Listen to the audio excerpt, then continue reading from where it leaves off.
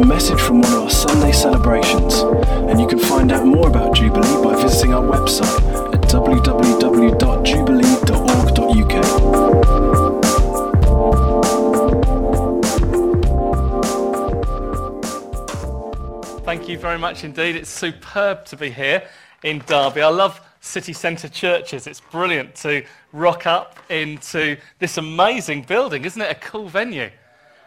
Very exciting. It's very contemporary, very modern, very accessible. It's very easy to get to from the outside. The parking's superb, the venue's great, and there's lots of chairs for us to fill, isn't there?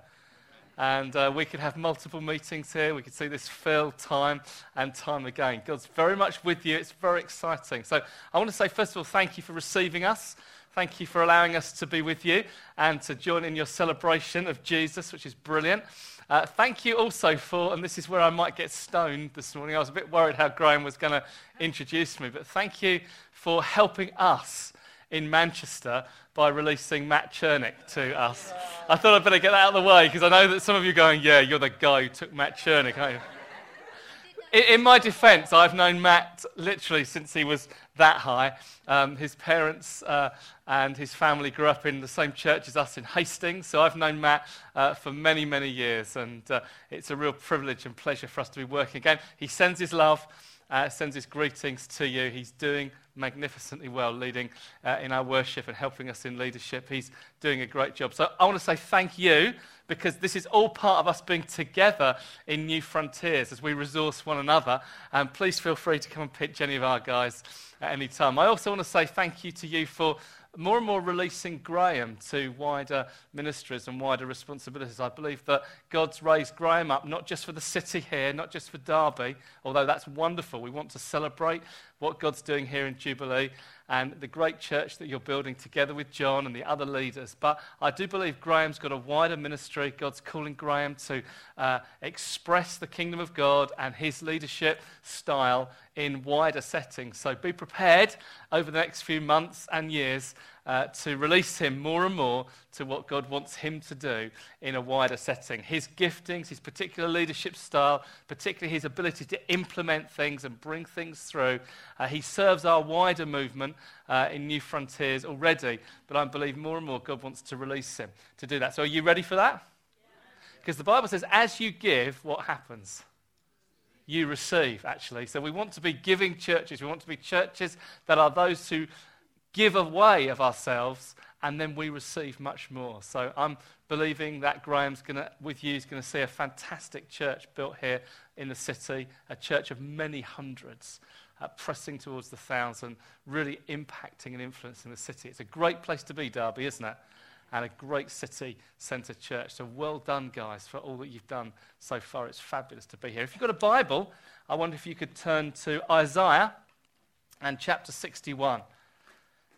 Quite a famous passage, a passage that I've lived with for many years, a passage that's really been on my heart and has lived with me, stirred with me. Some of you may have even heard me speak on this before or reference this before in other words that I've brought. But I feel again this week as I was preparing, God led me back to this for you. I was in Northern Ireland and God spoke to me about you in Northern Ireland this week. And this is the verses that I feel he laid on my heart. And I was going to speak on something else. And at the end, you might think, I wish you'd spoken on that other thing. But this is what I feel God has called us to do. And I'll reference this in a moment. But just to say that when you name churches, it's really important that we're not just naming churches because it's a nice name or a trendy name. But when you name a church, something of that character in the prophetic is displayed in the church. So we've named our church Christ Central. People thought that sounds more like a railway station. And in fact, interesting enough, since we've named our church Christ Central, we meet in the railway arches of the old railway line that used to go right into the heart of Manchester, and it ends up in this magnificent Victorian domed building which used to be for many years called the GMEX Centre, and had the pleasure of hosting all the party conferences. The Labour Party conference this year, where Miliband was crowned king, that was there. The Tory Party conference last year was there before the election, and lots of interesting things happened there. But they've just renamed that massive domed thing that we kind of go into in our railway arch. They've just named it Manchester Central. So we're Christ Central in the railway arches of Manchester Central. And what we feel is we're bringing Christ into the centre of the city. We're bringing an expression of who Jesus is right into the city centre, right into the government, right into the politics, right into the local authority, right into the culture, right into the whole scene of what Manchester is. So it's good to know why you're named. And I don't know if you know why you're named Jubilee. It might just be that you think that's a trendy name. It's a good name. You might just think it reflects celebration, doesn't it? If you say to the person in the street, what does Jubilee mean? They probably think it means celebration. They might even think it means like the Queen's Golden Jubilee or Silver Jubilee, or it's kind of longevity. You know, we've been here for some time. We have this big party. We have this big celebration. I don't know if you know, biblically, the year of Jubilee, that's, I guess, what you're named after. The year of Jubilee was celebrated every 50 years. And it was a time when everything changes. A little bit like our day, the Jews would often get themselves into some financial problems, some financial difficulties. The austerity that we're facing right now, or the credit crunch, I guess, that we've been facing over the last few years, they would have that in their society. And unlike us, they couldn't go and borrow money on plastic or borrow money in the same way that we can, which is probably a good thing because some have got into trouble doing that. But what they would do is sell off things. They would start perhaps with the family silver or the family jewels or the family possessions. They might start to sell off their family inheritance so that they would be able to live. Then when they ran that out, they might sell off some family land. They might sell off the family farm or even the family house to another landowner. And once that was sold off, they would then start to work through the children and granny, and anyone really would be sold into slavery or sold into business or sold. And that's what would happen in their life. That's how they would cope with poverty and difficulties. And then every 50 years, on the 50th year, the priest would blow a silver trumpet in Jerusalem, and he would announce the year of Jubilee. And in the year of Jubilee, everything reverted back. Every slave got free. Every bit of inheritance got given back to you. Every bit of land was restored. Everyone that you'd sold was given back to you. It was a wonderful celebration of freedom and liberty and just an amazing sense of what good. That's why you're named Jubilee. Because that's what you're bringing into the city. You're bringing freedom. You're bringing those which are now in captivity. You're bringing them back into a sense of life. Those who've lost their inheritance, those who've lost their way, those who feel they've sold everything, actually they're getting it all back because Jesus comes to fulfill the year of Jubilee. Now, theologically, there are a couple of passages in the Bible which best describe the year of Jubilee. And most theologians would agree that Isaiah 61 is the best description of what should happen on the year of Jubilee, or as it's sometimes called, the year of the Lord's favour. It's the same thing. Most theologians agree that Isaiah 61 is the best explanation of the year of Jubilee. In fact, when Jesus wanted to launch his mission, after Jesus was baptized in water, after Jesus was filled with the Holy Spirit, he went away, didn't he, into the desert for 40 days, prayer and fasting and temptation. And after that, he comes out and he preaches his first sermon in Nazareth, where he grew up. Local boy makes good. He preaches his first sermon, and it says he found the place in Isaiah where it was written, and he read this passage. And he said, today, this is fulfilled in your midst. In other words, I've come to usher in, I've come to bring in the year of Jubilee. It got Jesus into a lot of trouble. They tried to stone him at the end of that sermon. I'm hoping for a little better reception from you guys this morning as I preach what is Jesus' manifesto, what I believe is your manifesto, what I believe prophetically is who you are to be in the city. So let's read it. It's Isaiah chapter 61. It's headed up, the year of the Lord's favour in the NIV, which I'm reading from this morning. That means the Jubilee year. This should be your song. This should be, I don't know if you have a song. Couples have songs sometimes, or individuals are playing my song. This is your song this morning, the year of Jubilee. Let's read it. Isaiah 61. I'm just going to read the first 4 verses. Remember, Jesus spoke exactly these words. The Spirit of the sovereign Lord is on me, because the Lord has anointed me to preach good news to the poor. He sent me to bind up brokenhearted, to proclaim freedom for the captives and release from darkness for the prisoners, to proclaim the year of the Lord's favour, or the Jubilee year, the day of vengeance of our God, to comfort all who mourn, to provide for those who grieve in Zion, to bestow upon them a crown of beauty instead of ashes, the oil of gladness instead of mourning, a garment of praise instead of a spirit of despair. And they will be called oaks of righteousness, the planting of the Lord, for the display of his splendour.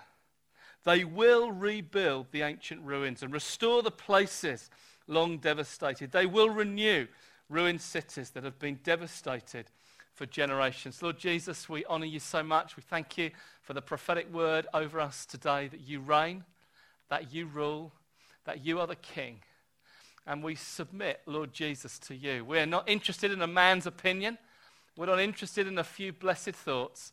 We're interested in the word of God. We're interested in you speaking today. Father in heaven, we ask you, by your Spirit, you would speak to us through the word of God. In Jesus' name. Amen. I want to bring to you 3 things from this passage that I feel God stirred me this week. The sort of churches that I want to see in the north of the UK, and it's great to know that you're in the north, kind of north of the Midlands. It's kind of that. There was a Times newspaper report fairly recently, which I've got pinned to my wall, and it says the north-south divide is getting lower. The north is pulling down the country. I go, yep, it sure is. It's great to be working with northern churches and churches in the Midlands. It's great to be working into the other nations of the United Kingdom. We tend to be very English-centric, and it's my great delight to be working now into Wales, North Wales, into Northern Ireland. Well, it's everything with North in, really, isn't it? North Wales, Northern Ireland, Scotland, and we're also working into Canada. Got 3 churches plus a couple of plants into Canada, which I keep reminding them is North America, and it's all to do with North. We've also got some contacts now into Scandinavia, believing God's going to give us an inheritance there together. But I love churches working together, and I love the flavour that brings in terms of vibrancy, in terms of different strands being brought together. But in our vibrancy, in our differences, there are a few things that we want to hold to, that this is who we are together. And the first one is this, that we're churches of the Spirit. Jesus said here, and Isaiah speaks it out, the Spirit of the sovereign Lord is upon me. It says that in the very first verse that we read out.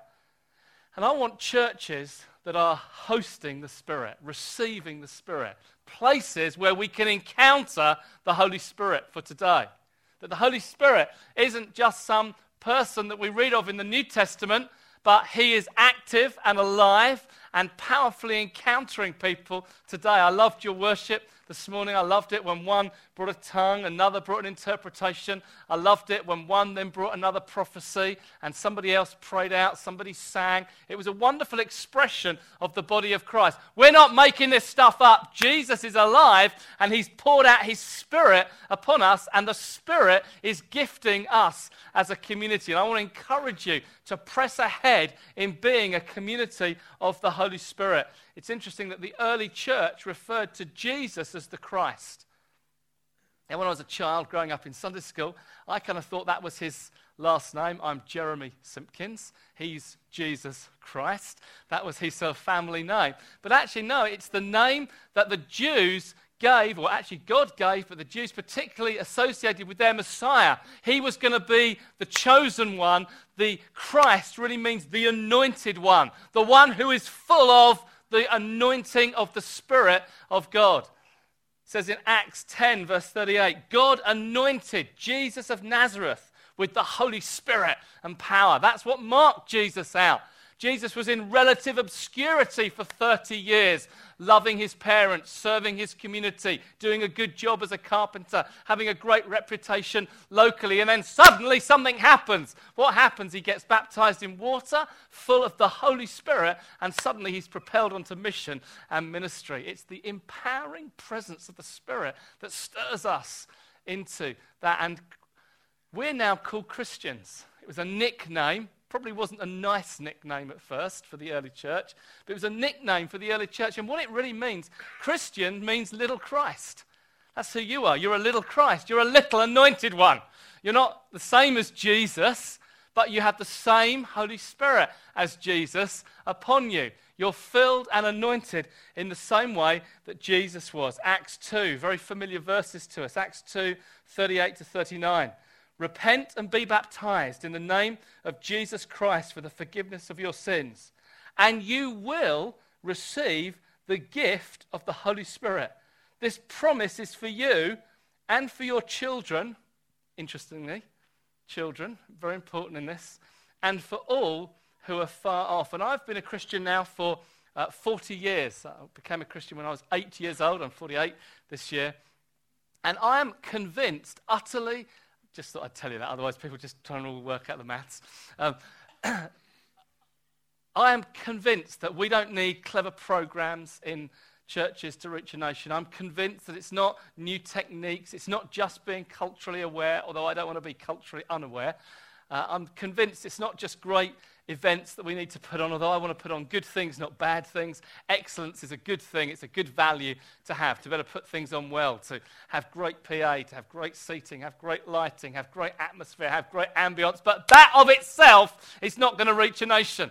What's going to reach a nation is people filled, empowered with the Holy Spirit. And we're to be churches like that, churches that are full of the Holy Spirit. Such a famous verse, Zechariah 4:6, not by might or by power, but by my Spirit, says the Lord. Okay, and I want to just make an appeal in this. Get on my soapbox, if I may, for one moment, and make an appeal that we don't lose the radical nature of the baptism with the Holy Spirit. We can become very trendy places to be. Our sort of churches can be sometimes the best in town. If you look now, many of our churches are the largest in town. Many of our churches have the best music in terms of church life. Many of our churches would have the best preaching, perhaps not this morning, but many of our churches would have the best kids' work, would have the best social action, outreach, community involvement. Many of our churches now across the nation would be the place where you rock up into town and you go, that's the church that I want to be. And it's great, isn't it great to be part of a movement like that, where some of our churches are now breaking through the 1,000 mark. Some of our churches are really impacting cities and really touching their towns and villages. That's wonderful, but in the end, we must be careful that people don't just join a crowd, that we're not charismatic because we raise hands or sing the latest songs or because somebody brought a gift of the Spirit, but all God's people are full of the Spirit. And that we preach and teach and experience a personal encounter with the Holy Spirit, just as we preach and teach a personal encounter with the risen Lord Jesus, through whom we become Christians.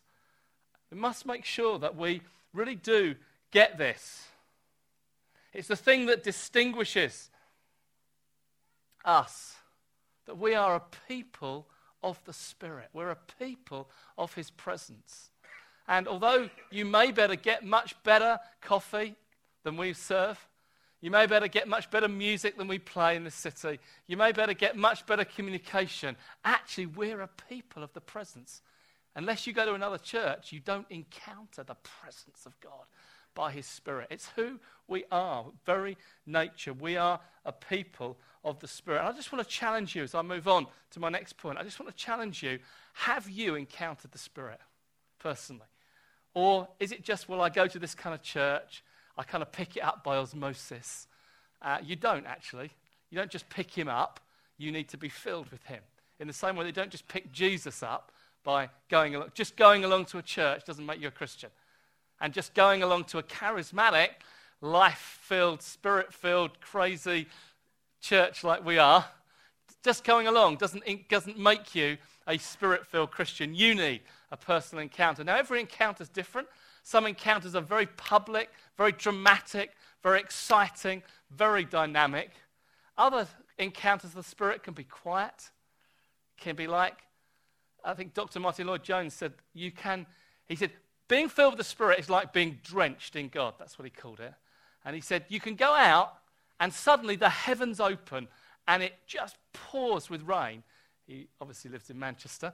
And he said, you just get drenched. You can just be drenched. And he said, that's one way of being filled with the Spirit. But he said, sometimes in London, where Lloyd-Jones lived, he said, you can just go out in the London fog and you put your big overcoat on and you don't think it's wet, you don't need a brolly, you don't need any kind of, but you just walk, and he said 20 minutes later, half an hour later, walking through the fog, you arrive at your destination soaked through to the skin because the fog has just penetrated everywhere and just got in. Listen, it doesn't matter how we get filled with the Spirit. The issue is, are you drenched with the Spirit? You know, we're not saying it has to be a particular manifestation. It has to be a particularly loud or dramatic way, although I'm open to every way of us being filled. The question is, are you filled? Interesting, my friend Dave Logsdale is sitting here in the third row on the bleacher there. Dave lives just outside Nottingham and often comes to our church in Christ Central. And just seeing Dave here this morning reminds me of the day when Dave pounded on our front door. He and his wife lived about 3 or 4 doors down from us when we lived in Hastings. And I can remember one night, we'd gone to bed already. It was like 10 o'clock at night or something. And he was pounding on the door. And I opened the door. I thought, what's wrong? You know, obviously something dreadful's happened. Obviously something in the family. I said, what's wrong? He said, I must be filled with the Spirit. I said, yeah, I know, Dave. It's late. We'll do it. And no, now. He said, I must be filled now. I want the Spirit now. And I can remember bringing Dave. I was in my gym jams. I remember bringing Dave into our front room. Anne was still in bed. You know, I'm bringing Dave in the front room and laying hands on Dave. And immediately the power of the Spirit filling him and coming on him. And now, Dave, can I go to bed now? Is that all right?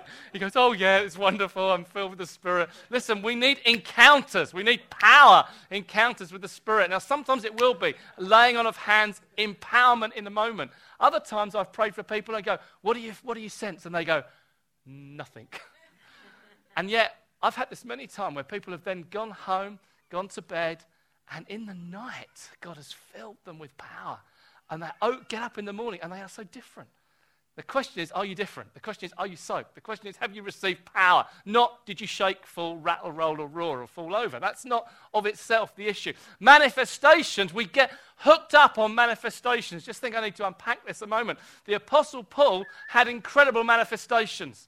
When he was Saul of Tarsus going to persecute the church, he was going to Damascus, as we all know so well. We know the story. He tells it as his conversion experience. He was on the road to Damascus. Suddenly, he falls to the ground, and there's a great light, as Graham was kind of talking earlier about that, falling to the ground with a great light. And Jesus speaks to him, Saul, Saul, why are you persecuting me? And suddenly he gets this revelation of Jesus. He's blinded by the light. You know, I've seen the light, brother. He saw it.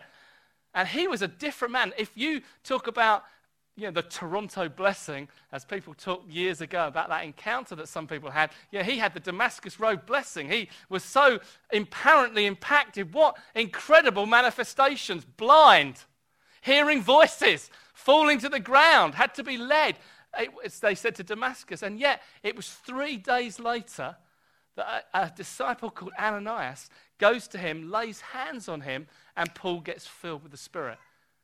See, it wasn't the manifestations that were the filling of the Spirit. That was the power of God coming on him and saving him. But actually, his filling of the Spirit was 3 days later. And sometimes Christians confuse manifestations with the filling. The question is, are you filled?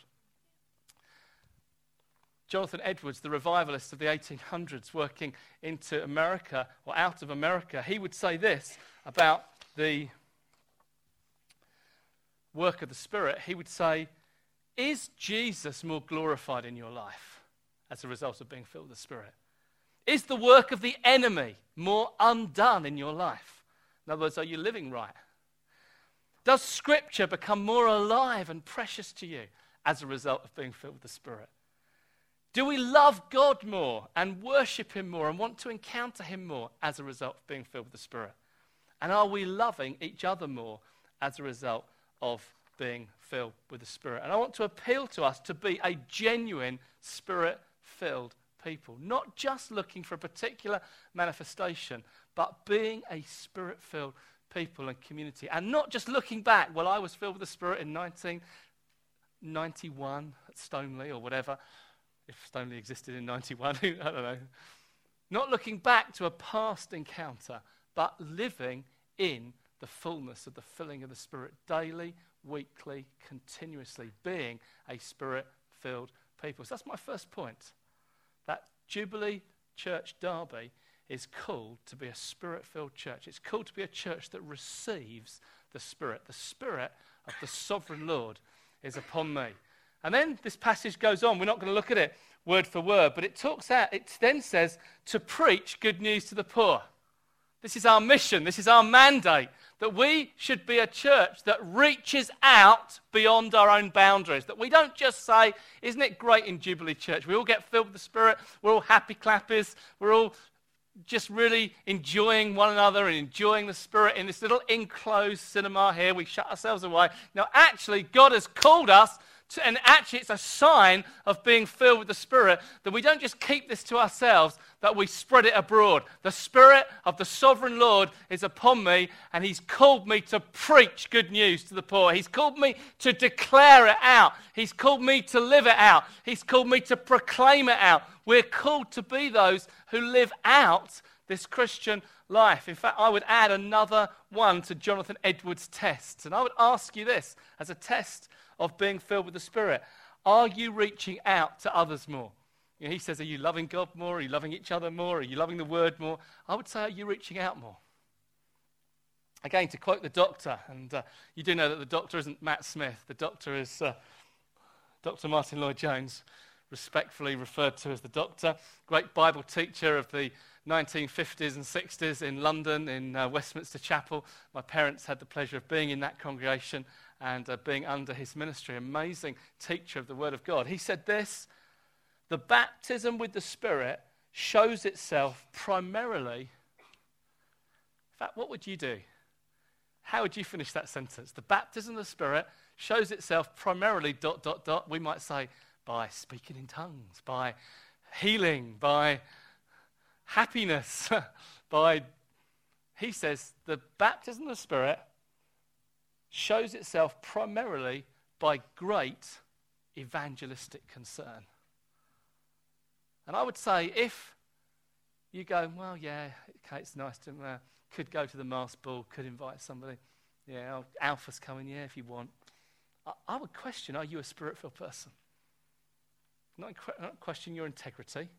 I'm just questioning, are you a Spirit-filled person right now? Not what you filled 10 years ago, but now. Because a person now filled goes, I love my neighbour and I want them to know Jesus. A Spirit-filled person now burns with passion to reach out to their community and to reach out with the love of God. In Acts 1, verse 8, Jesus said this: you will receive power when the Holy Spirit comes on you, and you will be my witnesses in Jerusalem, Judea, Samaria, and the ends of the earth. What propelled the early church out? Jesus had already told them, go into all the nations, and they were in the upper room. It wasn't till the Spirit came on them, it wasn't till the Holy Spirit empowered them, and they were literally propelled out into the nations, and immediately seeing great evangelistic fruit. 3,000 saved at first, another 5,000 later, church growing dramatically in Jerusalem, and then later being propelled even to the ends of the earth. I remember as a 16-year-old, I got saved at 8, as I told you earlier, but didn't get filled with the Holy Spirit until I was 16, when I joined one of these crazy churches. and I felt that I had to get baptized in water as a sign of following Jesus. Previous to that, I'd been confirmed in a particular style of church, and I felt actually to follow Jesus, to follow him, I needed to be baptized in water. And I was baptized in water in 1979. And I can remember coming out of the water, and immediately the elders of the church gathering round, laying hands on me, and me being filled with the Holy Spirit. I can remember not wanting to leave that building because God was there. It felt a bit like Jacob when he'd slept at night on that stone pillow, had the vision of angels ascending, descending. He said, I hadn't realized God was in this place. And I can remember literally being the last person to leave that church building where I got baptized because I felt God was here. And then I felt, no, he's not in the place. He's here. God's with me. And I can remember going to school, and I had been so embarrassed about my Christian faith. I know this is, sometimes you have to make leaps of faith in life, and this is a leap of faith I'd like to ask you to make now. I was once fit and trendy. Really, I was one of the cool guys. I was one of the senior prefects. I was one of the, I used to travel 60 miles to London to buy trendy shoes. And, honestly, I was trendy. It's really hard to believe that now. I tell my guys, they just laugh at me. But I was cool. I was hip. I was in with the right crowd. We were listening to the right music. And I kept my Christianity very quiet. It was something very private, and I didn't really want people to know. My friend Kevin, his dad drove racing cars, and we would go to his house and see all this amazing stuff. He had a swimming pool. Kevin, if he ever came to my house, we'd have to go to church. That was the defining moment. And I kind of kept it quiet until the Sunday we have to go to church. It was so embarrassing. It was so like, oh. And I can remember the moment I was filled with the Spirit, sharing Jesus with my classmates, unashamed. And seeing many of them come to Christ, and seeing our Christian Union go from a handful, 4 or 5, to about 45 people in the Christian Union over a period of months and weeks, because God was at work. What was the difference? What had changed in my life? Baptism of the Spirit, Holy Spirit, empowered into telling others about Jesus, reaching out to everyone. It's ever so important we understand that the empowerment of the Spirit of the sovereign Lord is on me, because he's called us to preach good news to the poor. Interesting, it's the poor, the downtrodden, the have-nots, the ones who haven't got it all together. I don't think that necessarily means poor financially, although I think it does mean poor financially. I don't think it limits it to poor financially. I think it's those who are poor in spirit, as Jesus talks about in Luke later. I think it's those who are poor in relationships. I think it's those who are poor in emotions. I think it's those who are poor in friendships. I think our society is poor. Now, actually, it's getting physically poorer as well. Now, what does that tell me? It tells me that the gospel spreads well in that environment. I rejoice, actually, of the state of the nation. Not that I want things to get bad, but I just know that against a black sky, a bright light shines brighter. Now, when Elijah prayed, he prayed that it would not rain. And you imagine, what does that mean? I mean, you might think that's a good prayer to pray, especially if you come from Manchester. You think it's a great prayer to pray. It would be like Elijah praying. It would be like Elijah praying, please God, cause all the financial institutions to go into meltdown. Because then we'll have to really rely on you. Isn't it interesting what's happened over the last few years as all the financial institutions go into meltdown? What does that say to me? What an opportunity for a gospel that speaks to the poor. Yeah. What an opportunity for a gospel that brings hope to the hopeless. What an opportunity for a gospel that brings healing to the sick. What an opportunity we've got in our day, in this day of recession, to bring the power and the life and the hope and the presence of Jesus in the gospel. I want to see churches like this that are reaching out to others. Number 1, churches that receive the Spirit. Number 2, churches that reach out to others. And lastly, churches that are restoring relationships. I love this bit at the end of this passage. We haven't got time to unpack this whole passage this morning because we want to give some room for ministry. But it says in the last bit here of this passage, they will be called oaks of righteousness, the planting of the Lord. for the display of his splendor. They will rebuild ancient ruins that have been and restore the places long devastated. They will renew the ruined cities that have been devastated for generations. And I believe that God is calling us back to restoration. He's calling us back to see things restored, to see things brought together. It's said about the great end times when Jesus comes back, he will restore all things. He'll bring all things back together. That word literally means to reunite or to resonate again together. And it's a sense that the world's got out of tune. The world's got a wrong harmony. The world's in disharmony, disunity, and one day all things will be reharmonized. When I was growing up, there used to be this old Coke advert. I'd like to teach the world to sing in perfect harmony.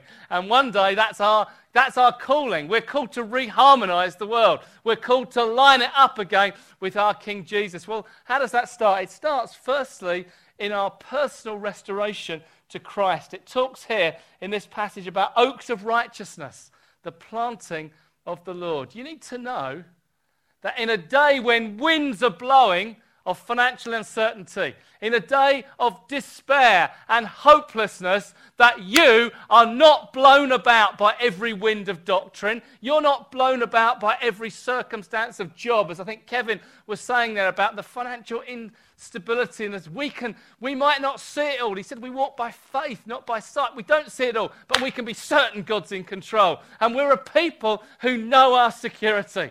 We're a people who know that we're rooted into Christ. We're not rooted into good ideas. We're not rooted into self-help.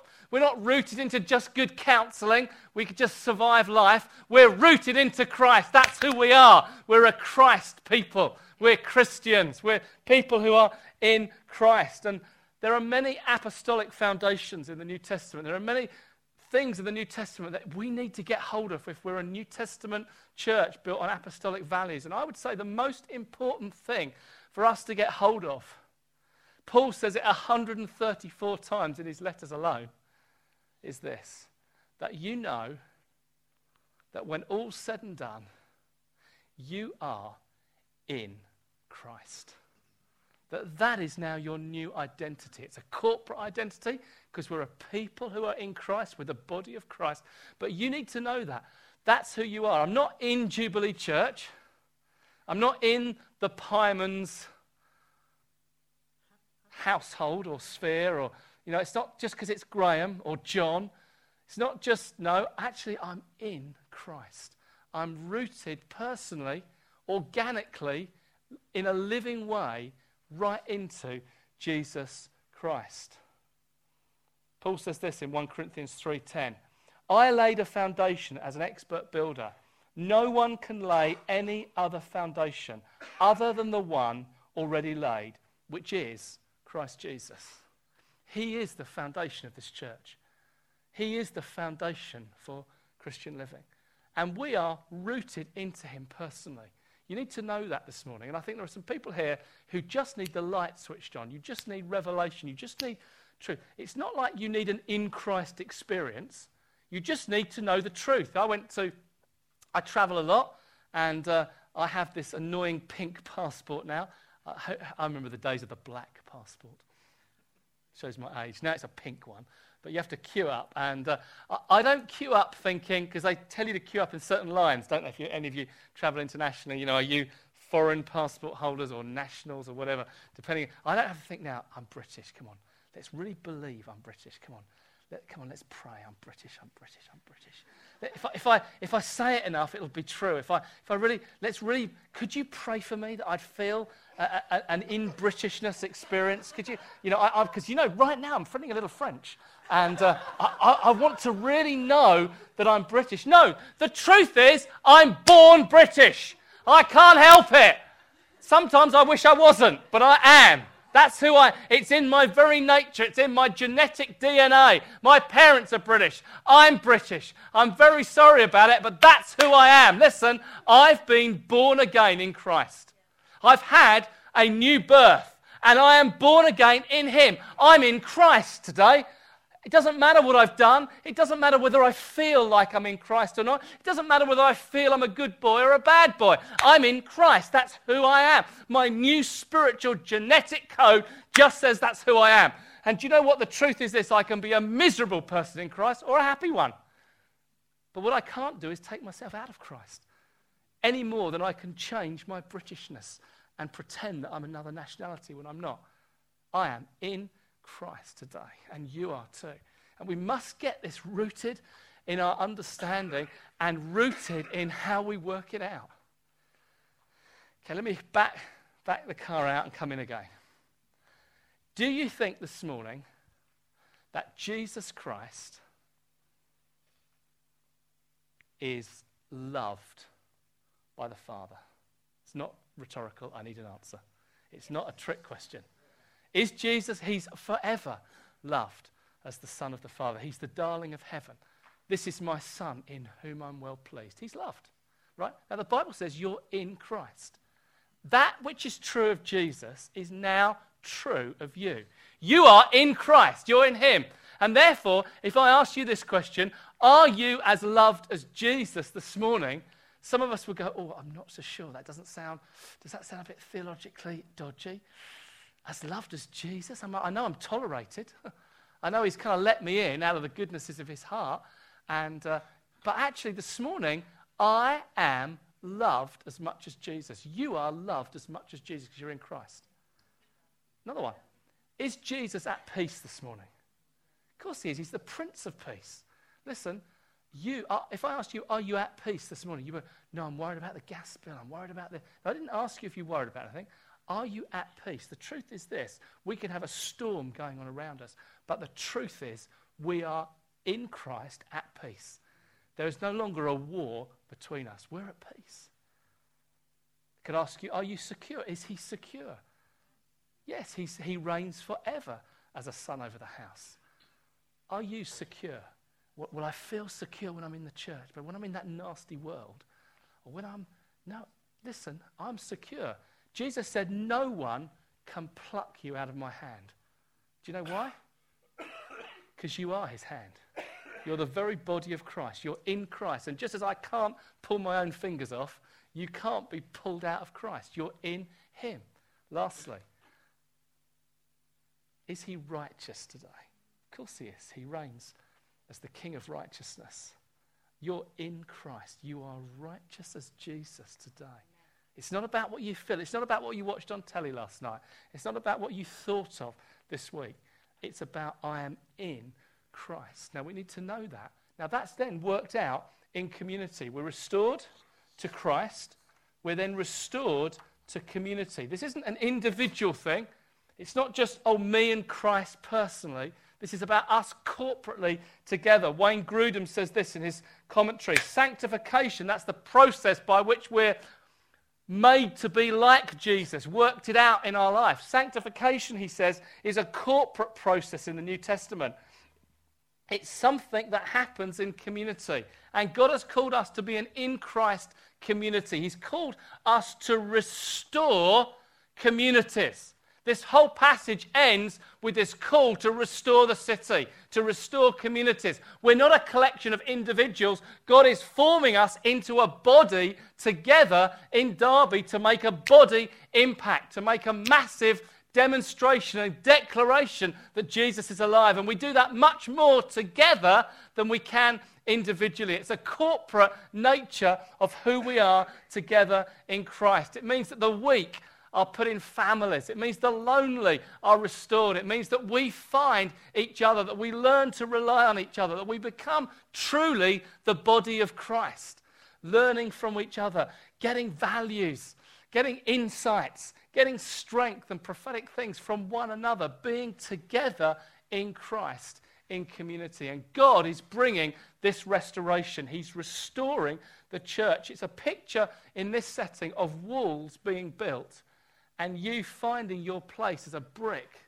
in the wall. Not like Pink Floyd once said, I'm just another brick in the wall, but actually finding value, that I fit into this place, that brothers and sisters are going to come alongside me, give me stability, that together we're going to see the kingdom come together. in Derby. God is restoring the church. He's building life upon life together. And lastly, we're restored to, I believe, apostolic vision. You think, how do you get apostolic vision out of this passage? Well, I'll tell you why. Because it talks about cities. It talks about communities, plural, of the Spirit. So my last point is that we are called to restore relationships. 1, with Jesus. 2, with one another. 3, that we're called to form new cities, new communities. So as we look across the Midlands and we see city after city, we go across the peaks of Derbyshire and we see town after town without an expression of grace-filled life. As we look across and we see the cities surrounding Derby, as we see right across and we go, God has called us to plant and resource churches right the way across the UK and I believe to the nations. Are you caught up with that? Do you feel God's given you faith for that? God's stirring you? Or is it like, if we could just build this a little better and happier, that would succeed? No, success is that we build a great city on a hill and then we plant another one and another one and another one and another one. And Jesus said, and others have said, it's a thing that comes through the Old Testament time and time again. Truly as I live, all the earth will be filled with the knowledge of the glory of the Lord. How's that going to happen? How is all the earth going to be filled with the knowledge of the glory of the Lord? Through every community having a Spirit-filled church being birthed in it. That we don't say we've done Derby because we've done one church. No, we see dozens of churches planted around the city. We don't say we've done the Midlands because we've seen 20, 30, 40 churches birthed. No, we see hundreds, even thousands of churches birthed across this area. That's what God's calling us to. It's a great initiative. I'm so thrilled in the North team that we're working in that we've got 15 church plants on the go and another 8 are being conceived right now. They're in the conception process. In other words, people are dreaming of them. They're cities and towns. People are dreaming of them. Put them on the map. You go, how many have we got there? 3.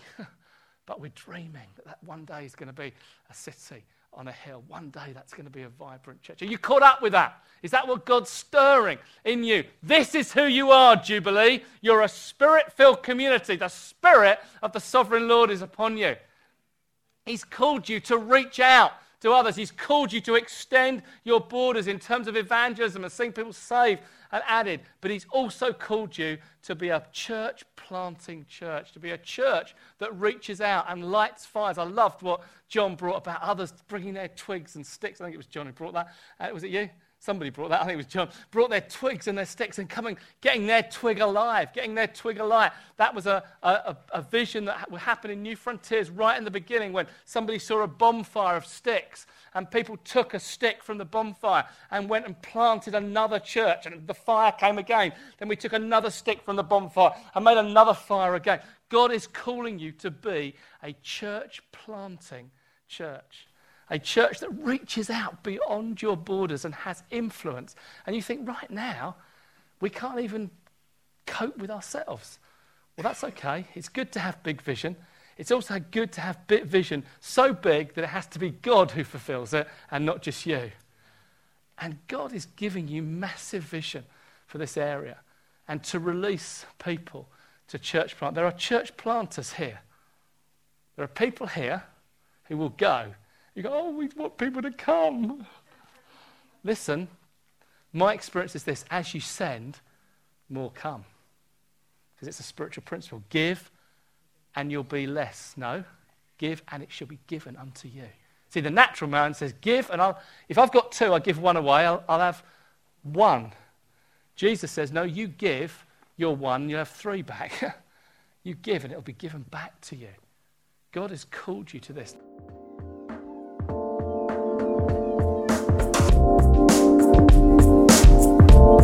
Thanks for listening to this Jubilee Church podcast.